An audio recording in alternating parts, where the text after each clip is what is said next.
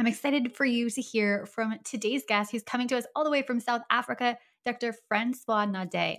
His experience in evolutionary biology and science education led to him receiving the National Teachers Award.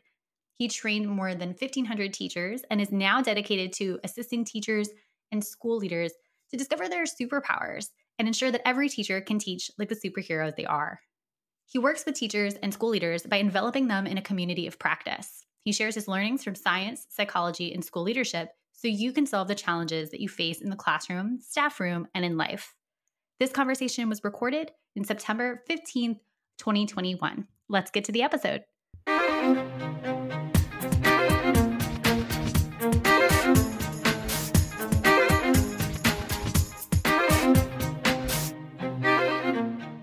Hi, I'm Lindsay Lyons, and I love helping school communities envision bold possibilities, take brave action to make those dreams a reality, and sustain an inclusive, anti-racist culture where all students thrive.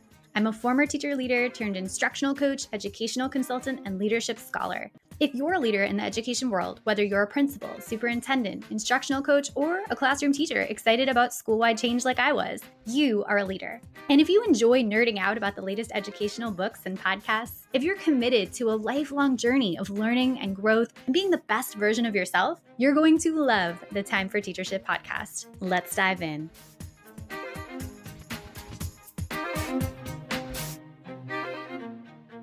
Dr. Francois Naudé, welcome to the Time for Teachership podcast. Thank you, Lindsay. It's great being here. I'm so excited to have you today. I would love to start with a different way of beginning, which you just introduced me to, and I love this idea. Where can listeners learn more about you or connect with you online? And the reason we're asking that is your brilliant idea for like being able to follow along and look at some of your social media as people are listening to the episode.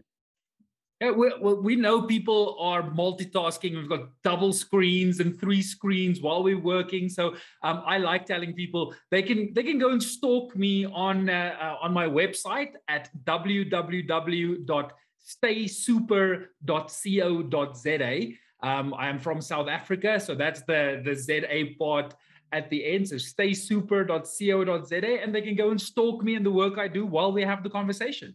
Excellent. Thanks so much. And so I love this first question, just diving right into really what our dreams for education are. Dr. Bettina Love talks about the idea of freedom dreaming, and she describes these as dreams grounded in the critique of injustice. So with that in mind, what is that dream that you have for the fields? My big dream would be that we revolutionize the education system in such a way that we assist learners in self-discovery, in that they can take charge of their own learning, that it is a self-directed type of approach where the one-size-fits-all kind of education, I don't think fits within the 21st century. So the more we can give autonomy to our learners, the more we can drive towards their interest and self-directed learning, the more injustices we'd be able to eliminate. Because everybody's got a different interest, has got different learning trajectory for themselves laid out. They can go and take agency and destroy or eliminate the injustices in their own lives. I love that. And different things resonate with different folks, right? And that I love that that's such a personalized vision as well of like a dream for education. So that is great. As you think about, you work with a lot of teachers, a lot of leaders, and thinking about working towards that dream of being able to personalize the learning in such a way where people, students and adults even can really teach and learn and grow within that framework you just described. What are the kind of either barriers, challenges, kind of ways that we need to shift away from traditional thinking, perhaps, to this new way of thinking? What are the things you've seen either be successful and people shift over their mindsets to that dream? Or what are the challenges that you've seen in people kind of trying to shift to that? There's a few things that get in the way of this. And the first one, of course, is legacy thinking. The whole fact that we've been doing it in a specific way for a long time, it's been working for us, or at least there's not a lot of resistance. So in the short term, it's working. So let's just stick with what we know. And in that essence, we really just keep on being busy in education. School leaders are busy, teachers are busy. Whenever I work with teachers and the coaching I do, they always tell me, I'm so busy, I just can't get time for everything. And then my question to them is, well, are you busy moving forward or are you moving towards? And that's a big difference. That a lot of people are moving forward. We do what needs to be done in the classroom. We do what needs to be done in the community or in the school. But if we don't have a clear victory condition, if we don't have a clear goal we're working towards, we'll just keep on remaining busy and we'll still be stuck in the mindset of the status quo. And the innovation, the change doesn't happen for individuals who just keep on being busy. So we need to be very intentional. And the school leaders that I work with that are intentional about the change they want to bring about in the school, they are the ones that, they're part of communities of practice. They're part of professional learning networks, and they try and broaden their horizons and see what the options are available to them, taking that and just experimenting. And I think with that comes a lot of courage, because it's easy for me to say, you know what, we need to be innovative. We need to change the way in which we teach. But there's a lot of courage that needs to go with it. Somebody that is willing to take the first step, even if it's a small, minor change they want to bring about, that typically leads to the first, like I almost want to say, a chain reaction within changes in the school. So just changing that one little thing that you feel is going to affect change, and then taking that scientific mindset to it. Like, well, let's measure, let's see what the outcome was. Are we moving towards our hypothesis? Are we moving towards the goal, or are we just moving forward?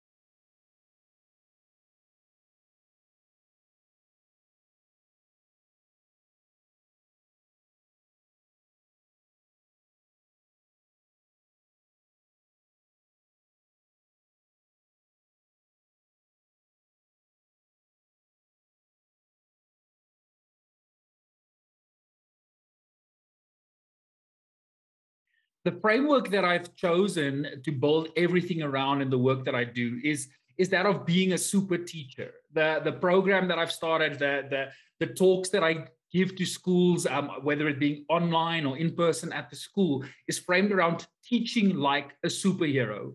Because I believe teachers and the great teachers are superheroes to the learners in the classroom. So within this frame, we need to understand that education is in a crisis. And definitely in my country, it is a big pain point. And I've seen that around the world, that there needs a lot of disruption to come in education. And if we are in a crisis, who are we hoping towards? What are we hoping for? Is a savior, is some form of hero that's going to step in and save us from the crisis. And I believe teachers are those role models. Teachers are those beacons of hope in communities. And that's why I believe strongly that teachers need to be super teachers and not just your mediocre teachers or average teachers. And unfortunately, there are many mediocre teachers. And it's that mindset of, well, how can we improve? How can we take the first step to solving the challenges or improving my community, or at least just improving my own life? Because I think one of the challenges is that our personal lives get in the way of what magic can happen in the classroom. If a teacher is struggling personally, that often spills over into the classroom. So what's been working quite well is these individual sessions or group sessions that we have with teachers. So the Teach Like a Superhero Mastermind, the teachers who are part of it can, on a regular basis, say, well, here's my challenge. I'm struggling with the following. Can we, within the team of Avengers, if we can take the metaphor a bit further, if we've got a group of super teachers together, now we can start collaborating, because where my weakness is, you might have that strength. And in these communities of practice, we discover that, and then we learn new strategies, new methodologies that we can bring into the classroom and affect the change. Oh, I love that so much. Okay. So, and I'm thinking about all the themes too, in terms of, some of the stuff that I do and talk about a lot of the podcasts that's totally connected here. So I'm just thinking, my first question was, as you were talking about being a super teacher, super teaching like a superhero, what do you define as, being a super teacher, or super teaching like a superhero? Because for me, I'm thinking that element of collaboration you just brought in at the end really resonates. So I'm thinking even collaboration with students, and you started with this dream of, a personalized environment. So does teaching like a superhero, and I know the words hero and savior kind of conjure up a certain image. Does that also mean, knowing when to step back? Does that also mean knowing when to let students lead, or to collaborate with students in addition to their colleagues? Like, what kind of definition do you have for teaching in that way? So it's a difficult one, because teachers are so individualized, and we don't, there's no stock standard answer to that. And I've made it my professional mission to go and discover the traits of a super teacher. And that's what I share in the public talk, that when I do talks at schools, it's what are the three, I would almost say bare minimum attributes or characteristics of a super teacher. And I would love to share it with you. So we start off, and I believe that even though we say we are the super teachers, a super teacher understands that they are not the hero of the story, that the champion is in the chair. If we lose sight of that, then we become an egotistical teacher, because a lot of teachers feel that, I am the hero. If I step into the classroom and you say that I'm everything, you guys need to listen to me, I'm this oracle of knowledge, bow down before me, then you're a mediocre teacher. You're a very, very average teacher. It's the ones that understand that my purpose here isn't to be the in the limelight. My purpose is to be the sage on the stage, is to be the guide on the side. It's somebody that's going to support the hero, which is the learner, on their journey to victory. So that's the first thing that a super teacher does, is realizing that they are not the heroes of the story. The second thing that super teachers do is they disrupt distraction. There are so many distractions for our learners, and especially with hybrid learning, online learning, the distractions are just being amplified. So what a super teacher does is they've got these hacks, these tips and tricks to ensure that they can maintain attention. And I always say, like in the discourse of superheroes, super teachers are the Iron Man and the Batman kind of superhero. You get superheroes that needs to be bitten by a radioactive spider in order to get their superpower, or you get these superheroes that are accidentally became heroes. Like there was a radioactive explosion and now they got their superpowers. But that's not the kind of superhero that teachers should be. Teachers are the Iron Man, the Batman, the people with the utility belts that can use tools that's at their disposal to hack attention.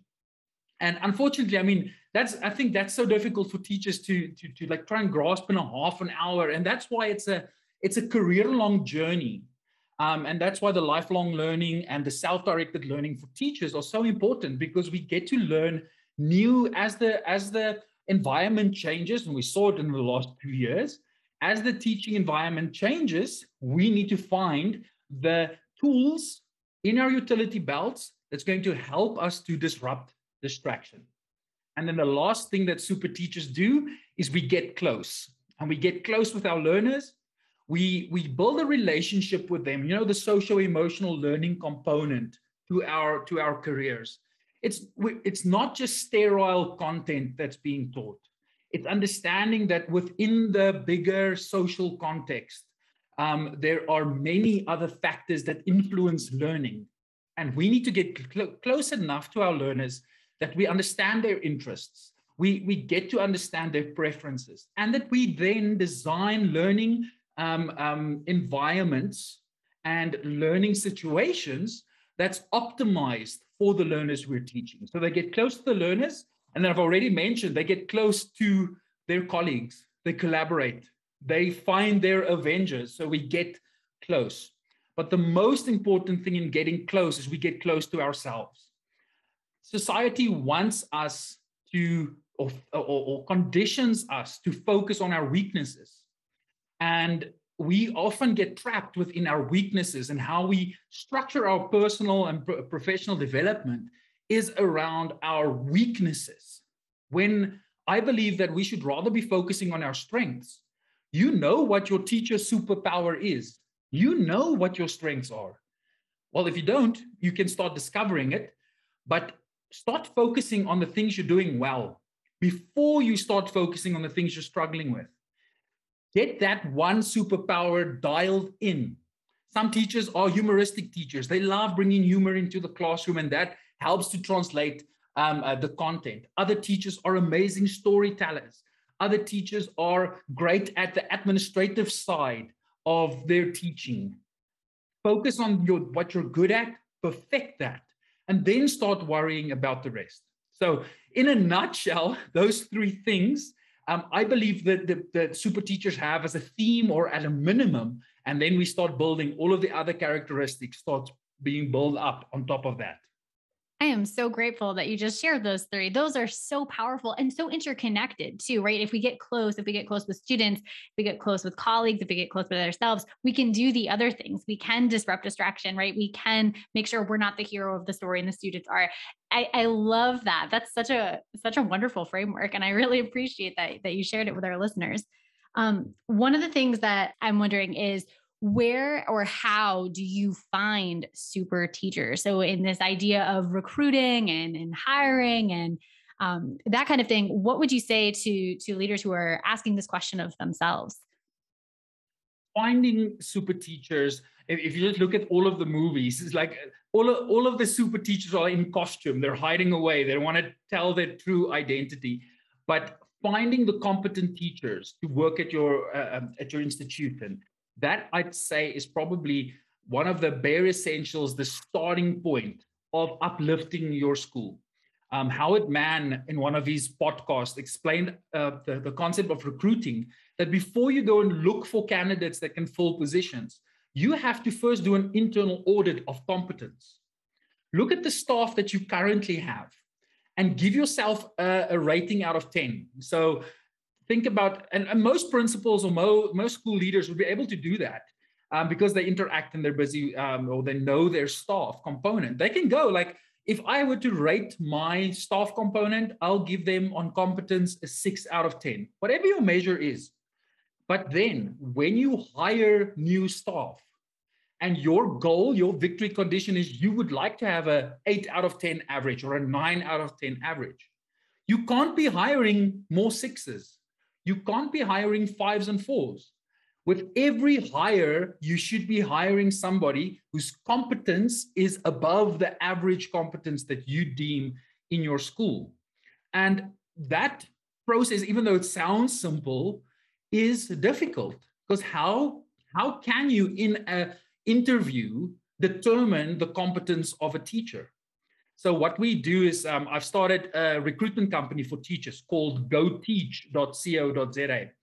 And my philosophy around that is to assist even our student teachers as well as practicing teachers to start building up the proof of competence in digital assets, in digital portfolios of evidence that then they have at their disposal, that when they do apply for a job, because that's the other part of the portal, is that the schools advertise their vacancies, but then we use our algorithms and to screen out candidates that we feel won't fit the ethos of the school or what the school's guideline is. So we have a very intense discussion with the school in determining their culture, in determining their ethos, and then slotting all of those parameters into our algorithms, and then getting from the applicants like precipitating out the super teachers from that. But then we always ask the teachers, well, where's your proof? Do you have videos of you teaching? Do you know what principals are looking for? Do you have testimonials? Because everybody's putting references on their CVs, but very few people phone the people. Or if you do, what are they going to tell you? Nobody's going to lie. No, or at least they're not going to tell you, oh, no, this teacher was absolutely horrible. Don't hire them. Nobody does that. So rather building up case studies from parents, building up case studies from learners that you've been working with. Of course, you can change the names or anything, but the point being, how are you using digital assets to prove your competence, to prove that you are a super teacher? I can promise you, if you are part of 50 or 100 teachers that apply for a job, and you are the only one that can prove your competence, you are the preferred candidate. So finding those teachers is the one part, that's the recruitment aspect. And then the other part that we do is assisting schools in their internship projects, because we believe strongly in schools having to grow their own timber.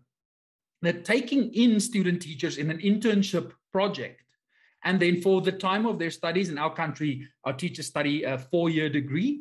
So during the 4 years, they are in service every day in school, getting to know the ethos and the culture of the school.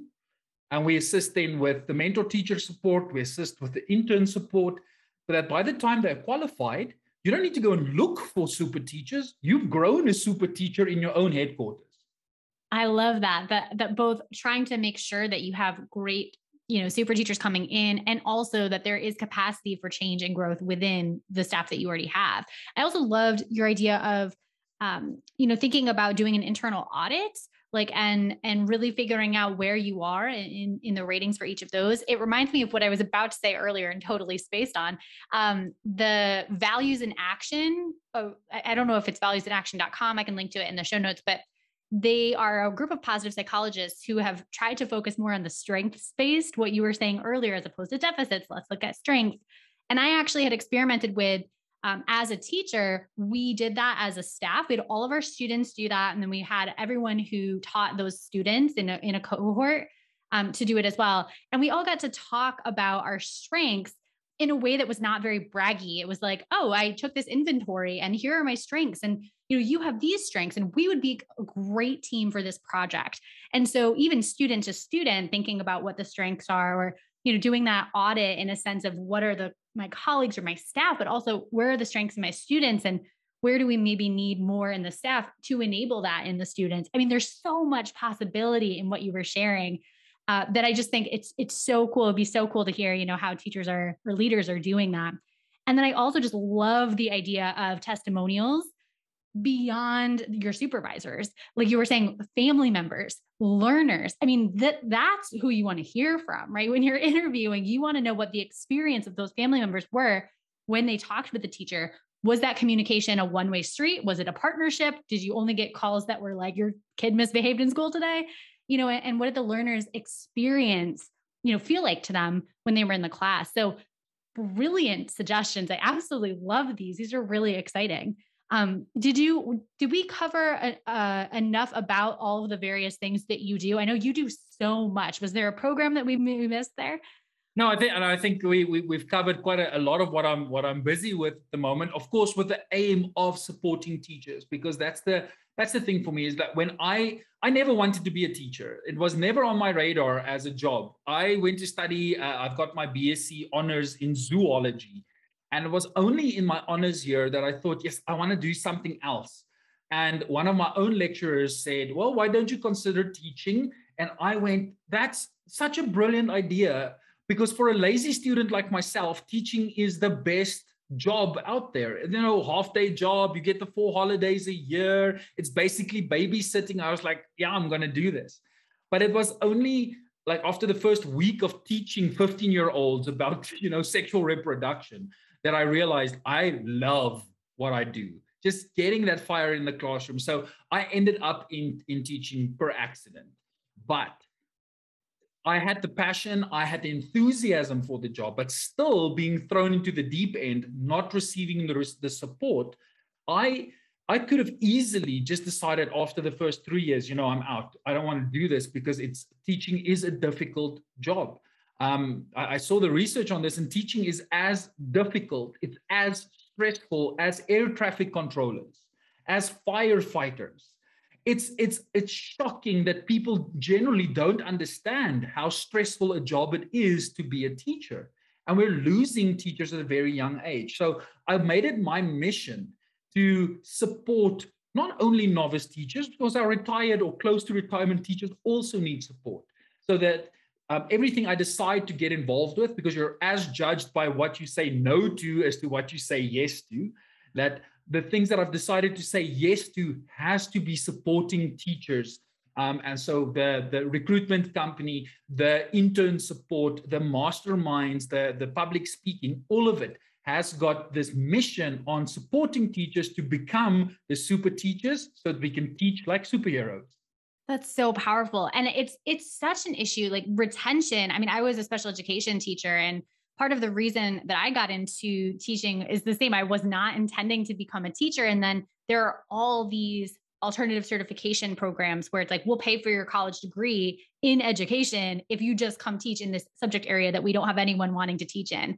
And it's because people leave after 3 to 5 years. 50% of special education teachers are just not teaching anymore. And it's bananas because it is, there is such opportunity. Like you were speaking to the joy, and like, I actually really love this job. And that is what I think when you're talking about even close to retirement teachers, when you don't have that joy anymore, it starts to hurt your own well-being, which then impacts, as you said earlier, the students' well-being and the student experience. And it's all interconnected. And so I love that your mission is really just amplifying that joy, that expertise, and the experience for all learners. So that is so beautiful. I know we talked about a lot of different things that teachers could do or leaders could do. And so I'm wondering, as a final call to action, what would you say if there's just one thing where a listener is ending the episode and they're like, I'm going to go do one thing to kind of build that momentum based on what you talked about today? What's that one thing you would encourage people to go do after kind of hanging up the earbuds? Well, the one thing would be to go and discover their superpower. That would be like, if you need to write it down somewhere, figure out your superpower. And there's 3 ways that I like triangulate, that ask people to go and discover their superpower. The first thing is listen to podcasts like this one. Go and find out, because we need to find out what are the typical traits of super teachers. Like if we don't know what is the available traits or what has worked in the past, it's very difficult to frame something just out of context. So by curating content, listening to podcasts, reading books, watching YouTube videos, and there are so many amazing content creators. I mean, TikTok, the teacher TikTok is amazing, and I love it. So go and view these things, follow other competent teachers, because you'll soon realize, this is a trait I also have. Okay, I'm not that kind of teacher. Now you're comparing and seeing, okay, where do I fit? Number one. And the second one is go and do a personality test. Do yourself a favor, go and do a personality test. There are many free ones online, but go and do one and go and see what kind of person you are. So you're getting close to yourself. You're discovering what psychologists deem your strengths are. And then go and ask your friends, your family, just to mention 5 traits that they admire about you. What are the things that they believe your superpower is? Because now you'll be able to compare and see, out of the 5 people that sent me responses, 3 times came out humoristic. Okay, I know that's some. So you get a perspective, an outside perspective, a professional perspective, and then your own. And triangulation between this is going to help you discover your superpower. Wow, that is so cool. It reminds me of Dr. Laura Morgan Roberts. She does a lot of positive psychology research, and she has the reflected best self. So it's basically what you're saying is you're asking all these people, like, if you could reflect back a time where I was at my best, what was that time? And so they come up with all these anecdotes, and yeah, you can pull the values and the strengths from them.